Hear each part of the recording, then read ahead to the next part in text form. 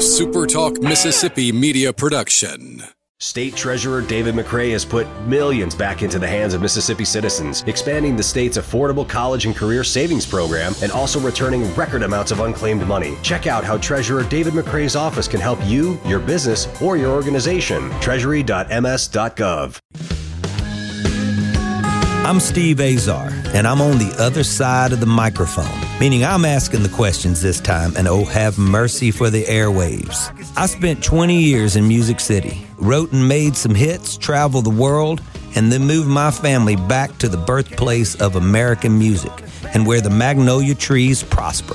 And now every time I put my feet on Mississippi soil, when I'm off the road, well, I'm at peace. On this show, it's all about hearing the stories straight from the mouths of the friends I've made along the way, their journey to success. Heck, there might be someone on, I don't even know, but you know how us Mississippi types are. We tend to take well to new company.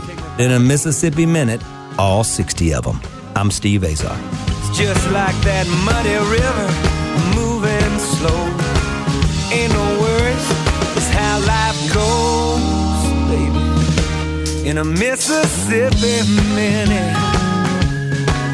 That's right. Today on In a Mississippi Minute is a true wonder in our business of publishing and writing hit songs from George Jones, George Strait, Tim McGraw, Vern Gosdin. I can go on for weeks, a week's worth of Mississippi Minutes actually, with all the hits this man's written.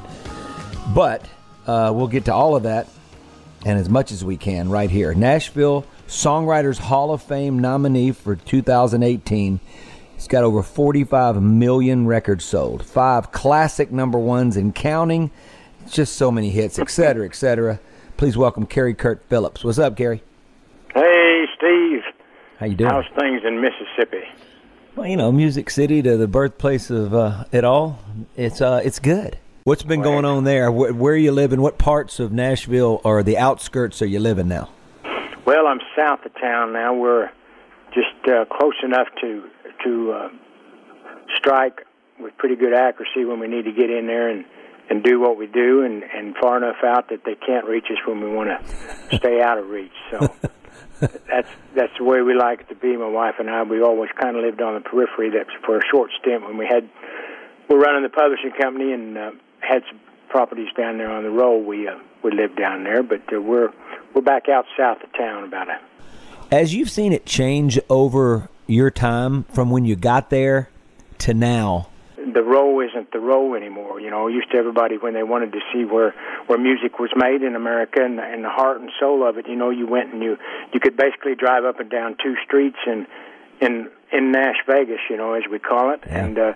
and see every single building that some of them were very inconspicuous, but and some of them were very obvious that they're part of the music business. But they, in those few blocks on those 2 streets, and you know, you and I know there was stuff around the periphery on 3-4 streets maybe, but that was the general core of it, you know, of everything that happened in the business, from the writing, the birth of the song to the publishing houses, the recording studios, the management teams, the promotions people, and the record labels were all there.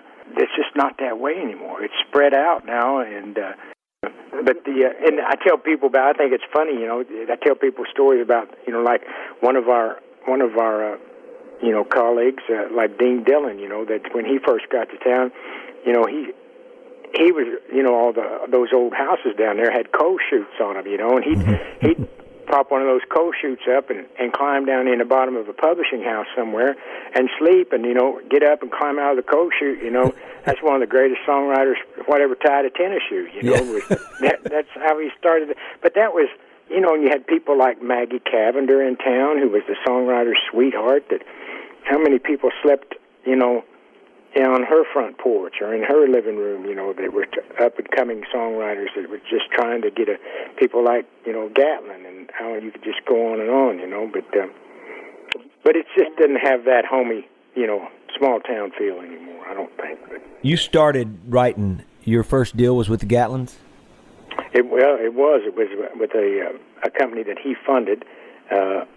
Started out with a tiny little publishing company called API, Affiliated Publishers. It was in the Spence Tower down there. I tell people about the people that I ran into in the elevator on that building, and it's just crazy, from Conway Twitty to, it's just crazy.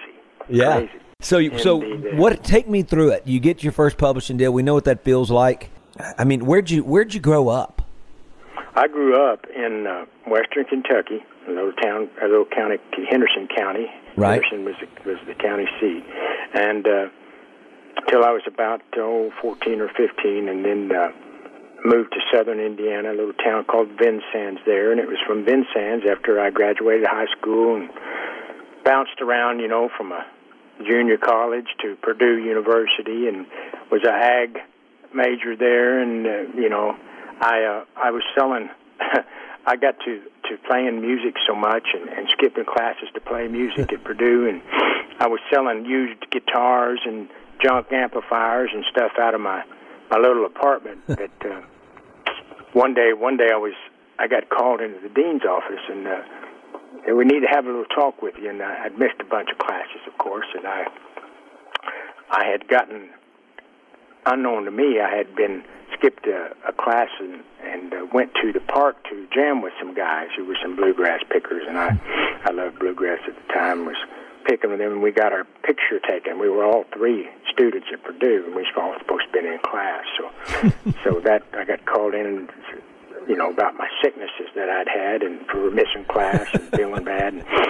And that dean presented me with that picture where I was on the front page of the local newspaper there in West Lafayette, and said, well, so maybe it's time I leave, So I left and went back to Vincennes, Indiana, and I opened a little music store, and there I could, I had about $600 to my name, and I opened that music store and pedaled around with it and grew it for a few years, and then decided if you're going to be a bear, be a grizzly like everybody else. I started sending songs into Nashville and couldn't get arrested, and said, well, I'd drive down there, try to go once a month or once every couple of months, and I said, what, if you're going to be a bear, be a grizzly, and I threw a mattress in the back of the old music store van that I used to deliver stuff, and a guitar, and, enough clothes to last me for a while, and I moved to Las Vegas and started it off. I was in town 2 weeks, beating on doors, and I got signed to that deal with Gatlin. Yeah, and you have to do that. People ask all the time, well, and they think that you just can just stay where you are. First of all, man, you got to have it. You got to go. Well, at some point, there's this training ground. I mean, it's like this. Yeah. I can't explain it, but it was like boot camp at first because I was jumping from one rider to the other. I mean, sometimes 2 a day, 3 a day. Oh yeah. And it was exhausting, and I was putting on and faking because you can't just be on that way. I realized, when our good friend Mark Allen Springer, when you write with Mark Allen, you go, first of all, you sink down into that chair, because I ended up writing at Roger Murrah's after he did, and I ended up in his office. There's a teacher. Oh, what a great teacher. And Mark Allen would be sunk in that chair of his, like you'd have to peel him off, but you'd write one line and he'd go, let's go to the merchandise store, or did you ever end up, I know you probably did that, but did you ever end up building like a gymnasium at his house, a pond? I never got rooked into that, but I knew what was going on out there. Oh, I saw it. Yeah. You get a song out of him, but it'd take about a year to write with him. I'm killing him right now, but he was a huge mentor of mine. And but dang, it was so good for me because he just said, look, when we started doing our thing, that's when the hits started happening. He goes, go away, go build something, go do something. So I went and built an upstairs, and and then it started to happen. I mean, it's the strangest thing where I think I was putting so much pressure on myself, trying to figure me out, which was difficult. We're talking to Kerry Kurt Phillips. So, Kerry Kurt, what's your first cut you get? My very first cut, not my first hit, but my first cut was a George Jones cut, believe it or not. Wow. And I pitched the song around, and the folks over at, which was CBS Records at the time, it was now Sony, but CBS said, we want this song for Jones. They were trying to bring Jones back, and he hadn't had a hit in a while, and my publisher said, well, this song's too good, said, you can't have this song unless we unless you give us a promise that it's going to be the first single off this Jones album. So they gave him a letter, and they showed me the letter. I wish I still had a copy of that, and said, we promise this. And all the legalese said, we promise that this will be the first single off the new Jones cut, off the new Jones album. It was a thing called Where the Tall Grass Grows. Yeah. And so the Jones album came out, and of course it was not the first single. The second single wasn't any single, And you can't do anything about it. Yeah, and that's when I had the epiphany that said, what in the world was I thinking? They don't have to cut that song. They're not legally bound to. They don't. Yeah. And what are you going to do about it? Right? Make it so you never get another cut on CBS Records, Raise Cain, or no, you're at the mercy of it.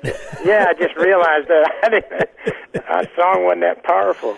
You should have signed that little contract, whatever it is, because it wasn't worth the paper or the pen. No, and I already had it. I had the money spent about 15 times. I had yachts and houses with circle driveways. And we stayed ahead of ourselves, didn't we? Hey, we're talking to Kerry Kurt Phillips. I'm Steve Azar. You're in a Mississippi Minute. Stand by. Yes, I'd sooner build a fire, crawl across it slow, and to face those burning memories where the tall grass grows. Can't go back and face those memories where the tall grass grows.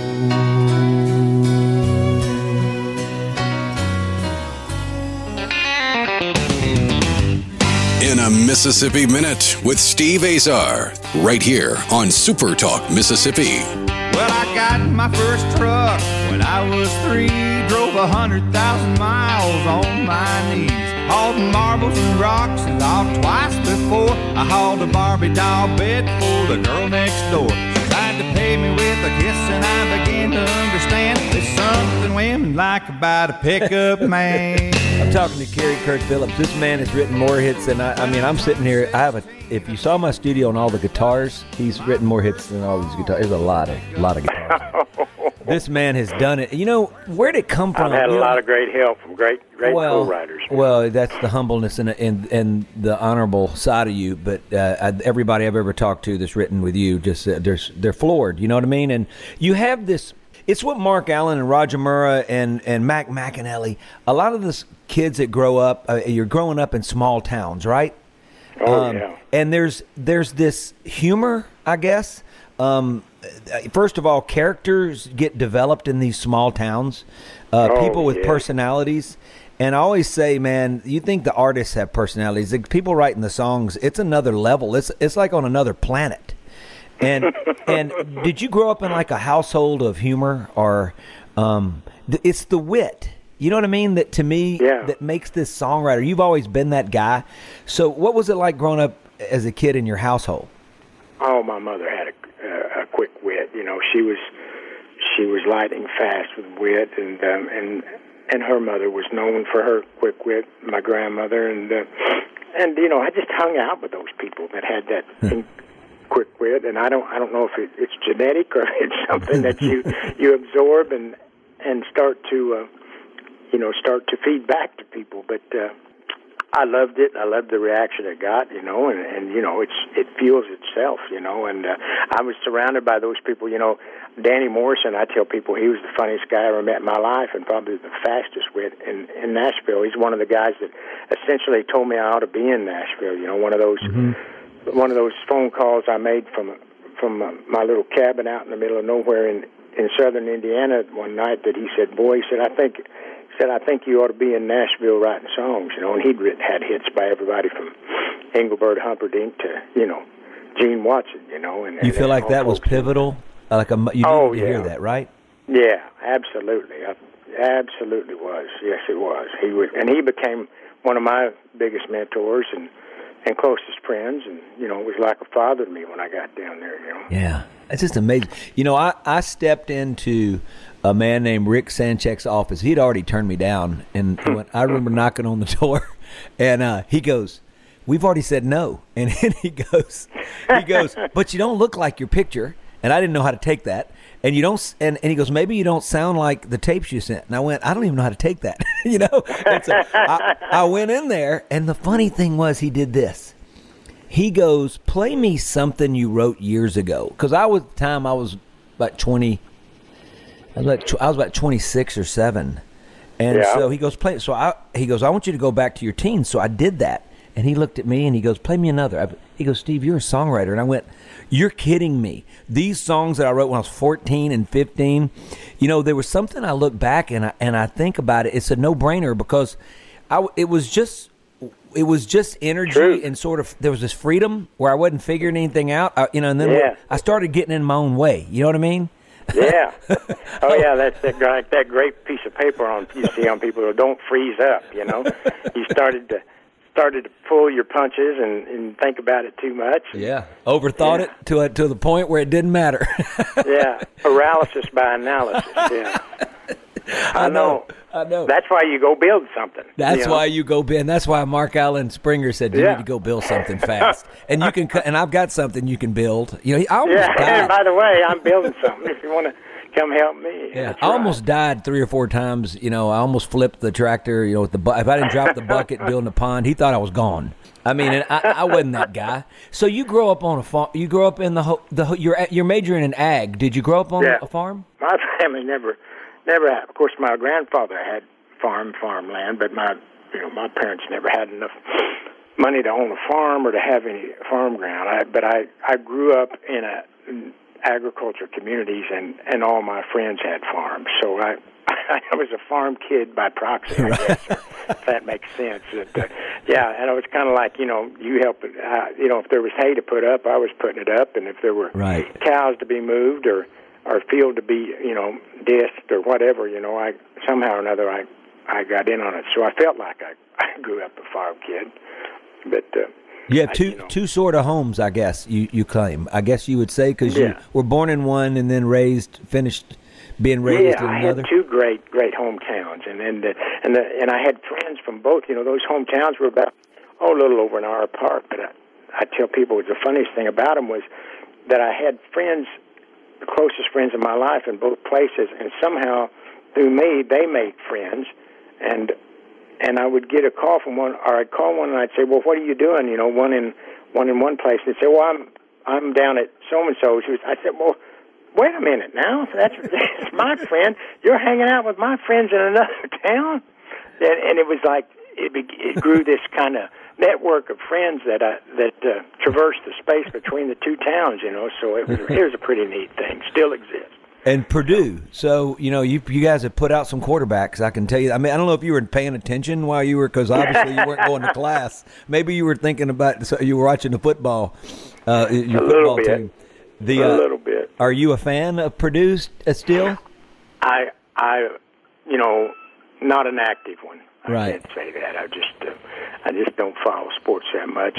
I was always a guy that was into contact sports. I was a guy that lettered in wrestling, and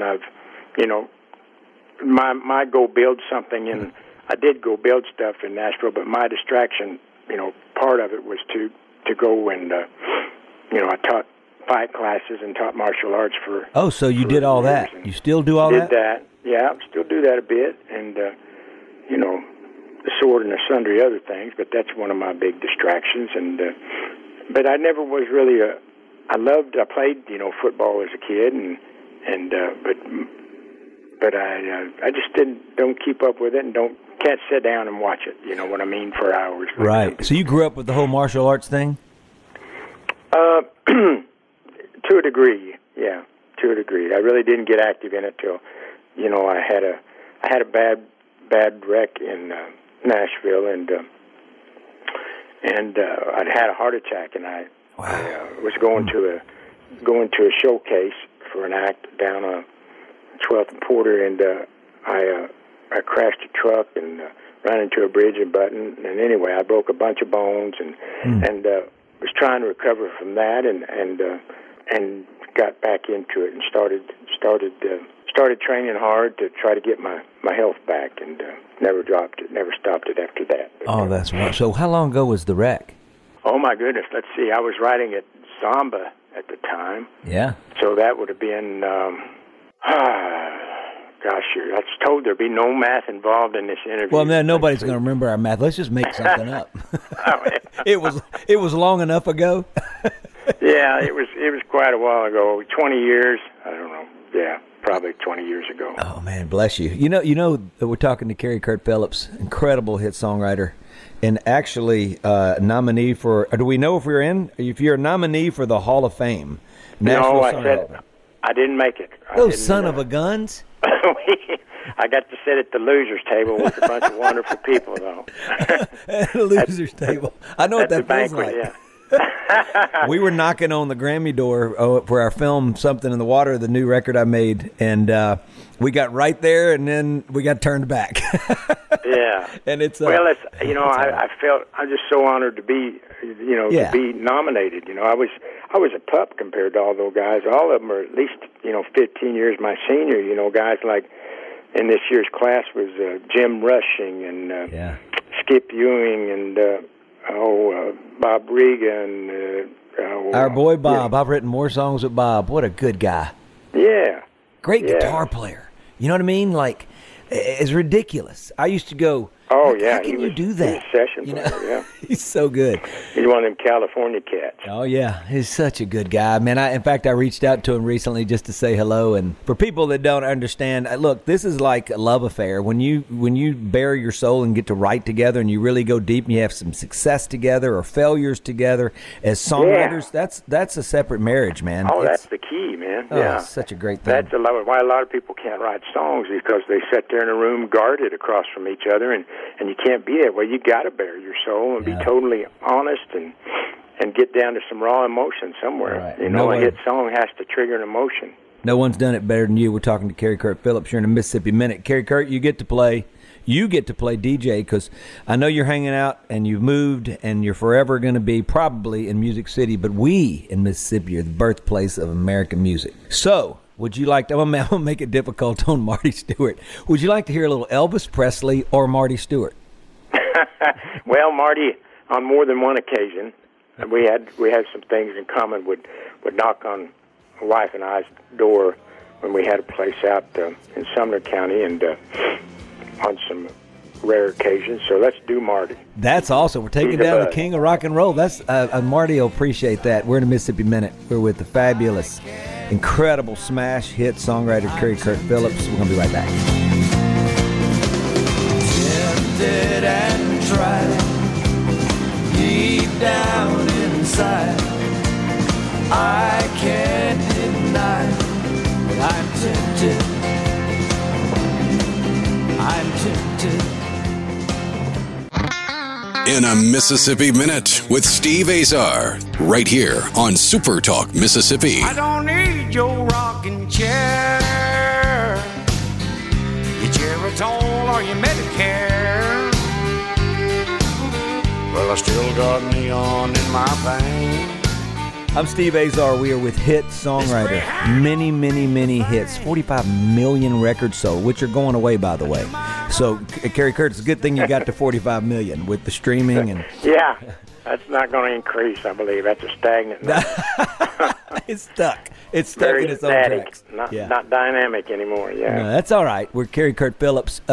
First hit now. We talked about your first cut, and that's fantastic. But what about your first hit? I feel like I've told these stories so long that... Not to my listeners.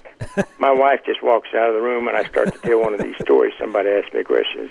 She either walks out or she says, "You want me to tell it?" Well, I got to tell you, I had this heart attack. I was 28 years old in Nashville, and I had a heart attack. I signed a developmental deal with Arista and had this band. We was going to be the next big Alabama, you know. And, long story short, I had a heart attack on the Friday of the day we were supposed to be in the studio in the Bennett House on Monday recording the first 5 sides for the Wall to hear. And it was down between us and another band called the Tennessee River Boys, who was going to be the first act signed to Arista. I had this heart attack, so I was in the hospital at Vanderbilt. At 28? At 28, was laying there, thinking about my future and a bunch of other wonderful things. And I thought, man, I'd been in town 3 years, and I couldn't get arrested.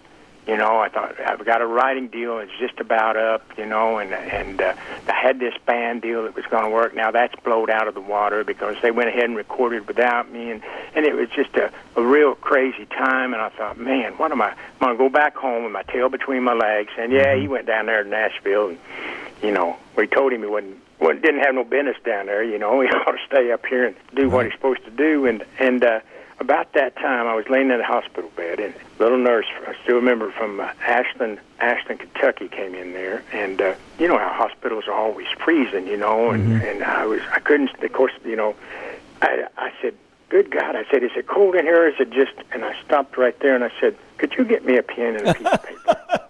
And she come back, and I started writing song out, and scribbling out ideas on it, and I got out of there, and a week or so later, and I was down at the office, API, up there in the Spence Manor, and this guy that I had started to hang out with some and get to know, one of the most incredible singers I'd ever met in my life, Joe Diffie. I didn't know him, I wasn't good friends with him, but just kind of an acquaintance, and He was standing there. It was about time to go home. It was 5:30, and the office was closing up in the publishing office, and he was talking to the manager, and he'd recorded his first album. It hadn't come out yet. So he hadn't had. So this is pre Joe Diffie hits. Okay. Yeah. He recorded his first album there on CBS, and so after there was a break in the conversation, he was trying to get out the door. I said, "Hey Joe, I got a song idea I'd love to write with." And he said, "Man," he said, I don't have time to even talk about it, Kerry. He said, I got to go, and he started towards the door, and then somebody said something to him over another group of people that were, like I said, there was managers and a producer and so on and so on. Then he started back towards the door, and I said, Joe, it's a really good idea. I said, I'd love to write for you. He said, man, I have got to go. He said, my wife is waiting on me. She's going to kill me, he said. And anyway, he went back over there again, and on the third time back, I said, Joe, is it cold in here, or is it just you? And he reached over very calmly, and on the receptionist desk, he picked up the phone, he dialed the number, he said, honey, I'm going to be late. I love it. And he hung the phone up. And so we wrote, Is It Cold in Here, Is It Just You? We had it three-quarters wrote, and Danny Morrison walked in, and we were hung up on a line, and Danny gave us the line we needed, and that was my first hit then. Wow, man, that's persistent. So there's an example. Hey, you've gone through a heart attack. You were fighting for that. It's almost like it's an innate ability or either experience, or either you're hungry as all get out, you're starving. Oh, You start fighting for a particular thing. You got to kill something and drag it home or else, And you did. And for me, we were on our third child, and we were in the hospital. So I'm going to tell you, we have a hospital story. And our daughter Cecilia, we were trying to keep her in for about another 45 minutes because it had been St. Cecilia's. It was her feast of St. Cecilia. And so we were trying to keep her in, but the third baby, she wanted to come flying out, and she's been that way ever since. So she unfortunately was like 30 minutes ahead of schedule.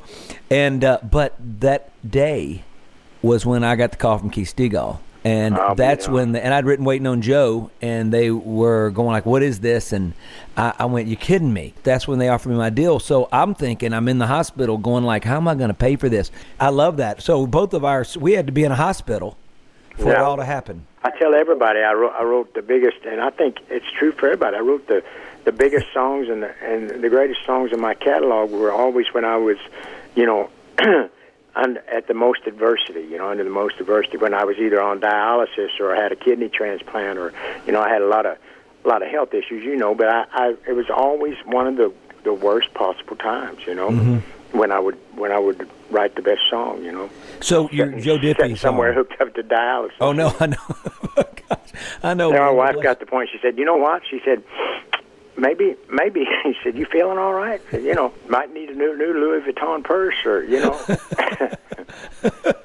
Hey, what did you buy? I bought, and I never would have bought it, because my publisher taught me. Said, "Man, you need to go out." I hadn't even had any money yet. It was still in the pipeline. Yeah. People think you write the song, you have a hit, but it quite a while to get any money through that pipeline. Mm-hmm.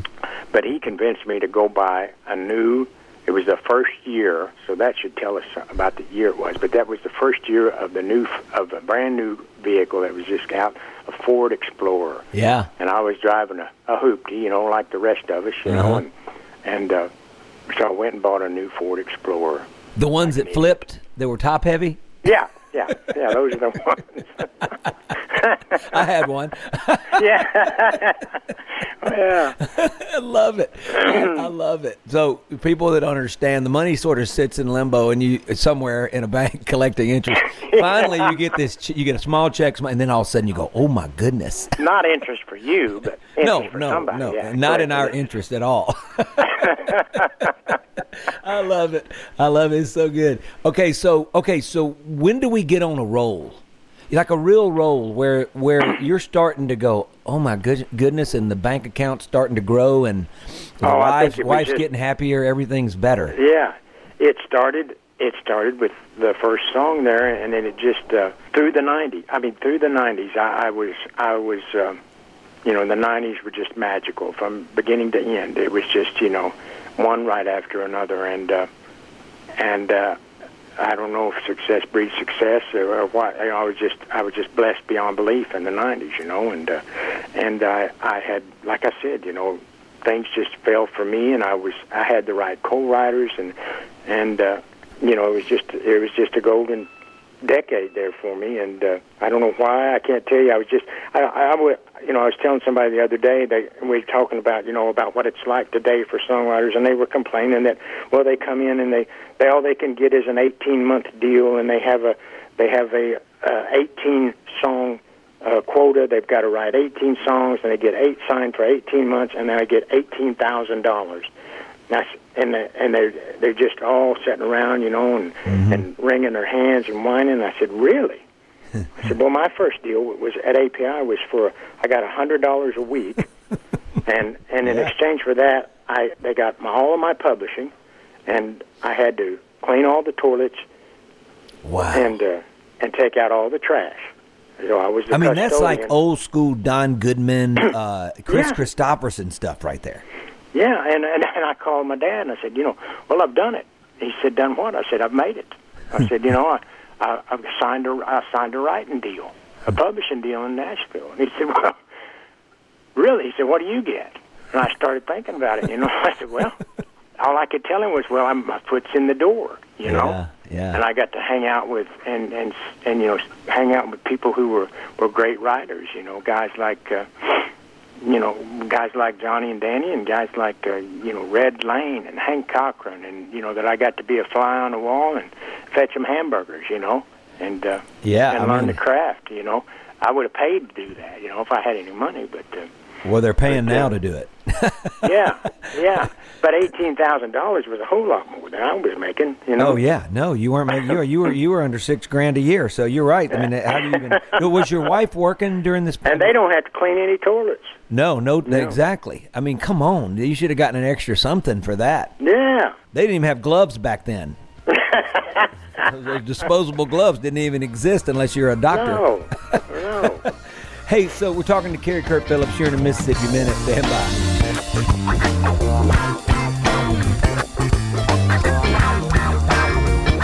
Hey, team.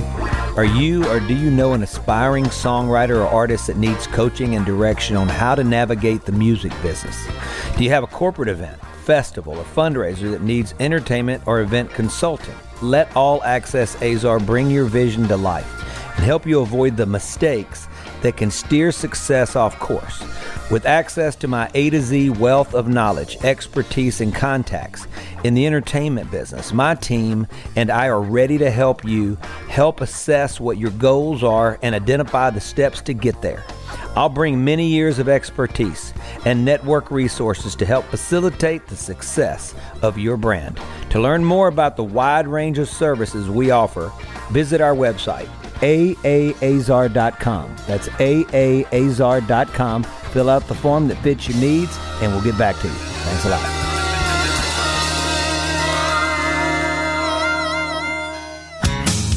in a Mississippi Minute with Steve Azar, right here on Super Talk Mississippi. Every Friday night there's a steady cloud of dust that leads back to a field filled with pickup trucks. Got old Hank cranking way up loud. Got coolers in the back, tailgates down. There's a big fire burning, but don't be alarmed. It's just country boys and girls getting down on the farm. I'm talking to Kerry Kurt Phillips, hit songwriter. Okay, I want to throw some stats because I'm not big on stats, but yours are so big I got to do it. You've had 75 gold records. 75, okay? 36 platinum albums, accounting for over 45 million record sales. That's just remarkable, and it's a blessing. But you can sit here and talk about all the co-writers and I get that, but when the shoe's on the other feet of co-writers when they write with you, and everybody that I've ever talked to go, have you ever written with Kerry Kurt Phillips? I mean, you said yes. It was painful. I know. It's a beautiful thing. It's a beautiful thing. And didn't we start a song about Mississippi? We did. And we did, you know indeed. what? Back in Mississippi, there's a girl I know. Right? Yeah. Are we going to finish that? I'd love to. Now that I'm here, I should be able to. We don't want to get in a hurry or nothing, but, you know. No, it was 12 years ago. Why would we want to rush? Back in Mississippi, there's a girl I know. Oh, my God, I love it. And we were talking about that at Joe's place, right? Yeah, that's it. You got a memory like one of them big gray things. Yeah, that's all I can remember, though. You know, we're going to have to, I want to do that. We'll set that, so our listeners right now know that we're going to finish that song and we're going to debut it on this show. It's on record now. Yeah. I love it. Okay, so we're going to bring you down also. We're starting a songwriter series down here in Greenville. This place reminds me of Puckett's. And I'm going to bring Mark Allen in first, and I'm going to bring you in second. Okay. So we'll schedule that. It's called Evening at the Mockingbird. So wonderful. It's at a place that reminds me of Puckett's. It's a new place called the Butcher Shop and Mercantile down here. And we've got a lot going on, and it's cool. There's only going to be 100 people allowed in there, and it's going to be fun. But we'll schedule it when we get. There'll only be 100 people forced in there. No, they're going to be blown away. We may not be able to get them out. You know, I love those kind of things. That's and you know what I do? Forte. I love doing them, but I love, I'm used to being alone. So when you go to town, we both went to town basically as artist-writers, and I wanted to be the artist first and the writer. So I held on to stuff probably like an idiot. I had opportunities to get Hal Ketchum cuts and stuff like that. So no, I have to have that, you know? Yeah, I'm keeping that for me, yeah. Idiot. I was an idiot. I never did that. Well, I made friends with Hal later, and we wrote together, and we did shows together, but I regret that. The bottom line is you end up being the songwriter for the artists. And were you satisfied with that? Yeah, I don't want to, correct you, but I never had any intent of being an artist. You know, I was like everybody else back home. You know, I played in had little country bands, and we played all the animal clubs, and I played in bluegrass bands, and even in little rock bands and different stuff. You know, and I'd never wanted to do anything but write songs. And it was only after I got to Nashville that they convinced me, said, "Hey, we want to build a band around you," you know. And I said, "But I'm not that guy, you know. I don't have that strong vocal or that, you know. I certainly don't have the look, you know." The guy said, "You know, you don't look anything like your picture, you know."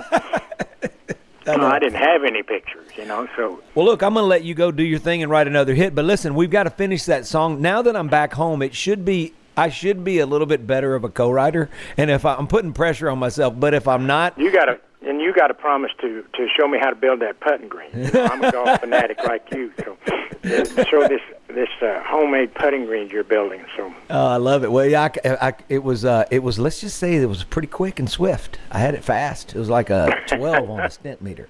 Stent meter, yeah. Yeah. Well, hey, I can't thank you enough. People that want to go search you out, I mean, you got to go do it. My listeners, Kerry Kurt Phillips is just a true gem. And look, the Hall of Fame this year, I think that what they do is like the Baseball Hall of Fame or football. They make you wait, and they make you wait. And then they're going to let you in. You'll probably be dead and gone, but they'll let you in. You won't get to celebrate. I don't care. It's just, it's just great to our peers, and we're all in there, fishing in the same barrel and trying to make stuff up to make a living, and it's just it's a great community, and it's a heck of a way to make a living. We've survived thus far. And, I'm tickled to death to do this thing. It sounds like a wonderful thing, and it's good to talk about the business and the people we know in it. Well, I can't thank you enough for spending a Mississippi Minute with me. You're a brother, a pal. Blessings, and we'll catch up. We're going to catch up very soon. All right, I'll talk to you soon. All right, partner. Thanks again. Bye-bye. I'm Steve Azar. In a Mississippi Minute, all 60 of them, where you can take your sweet time.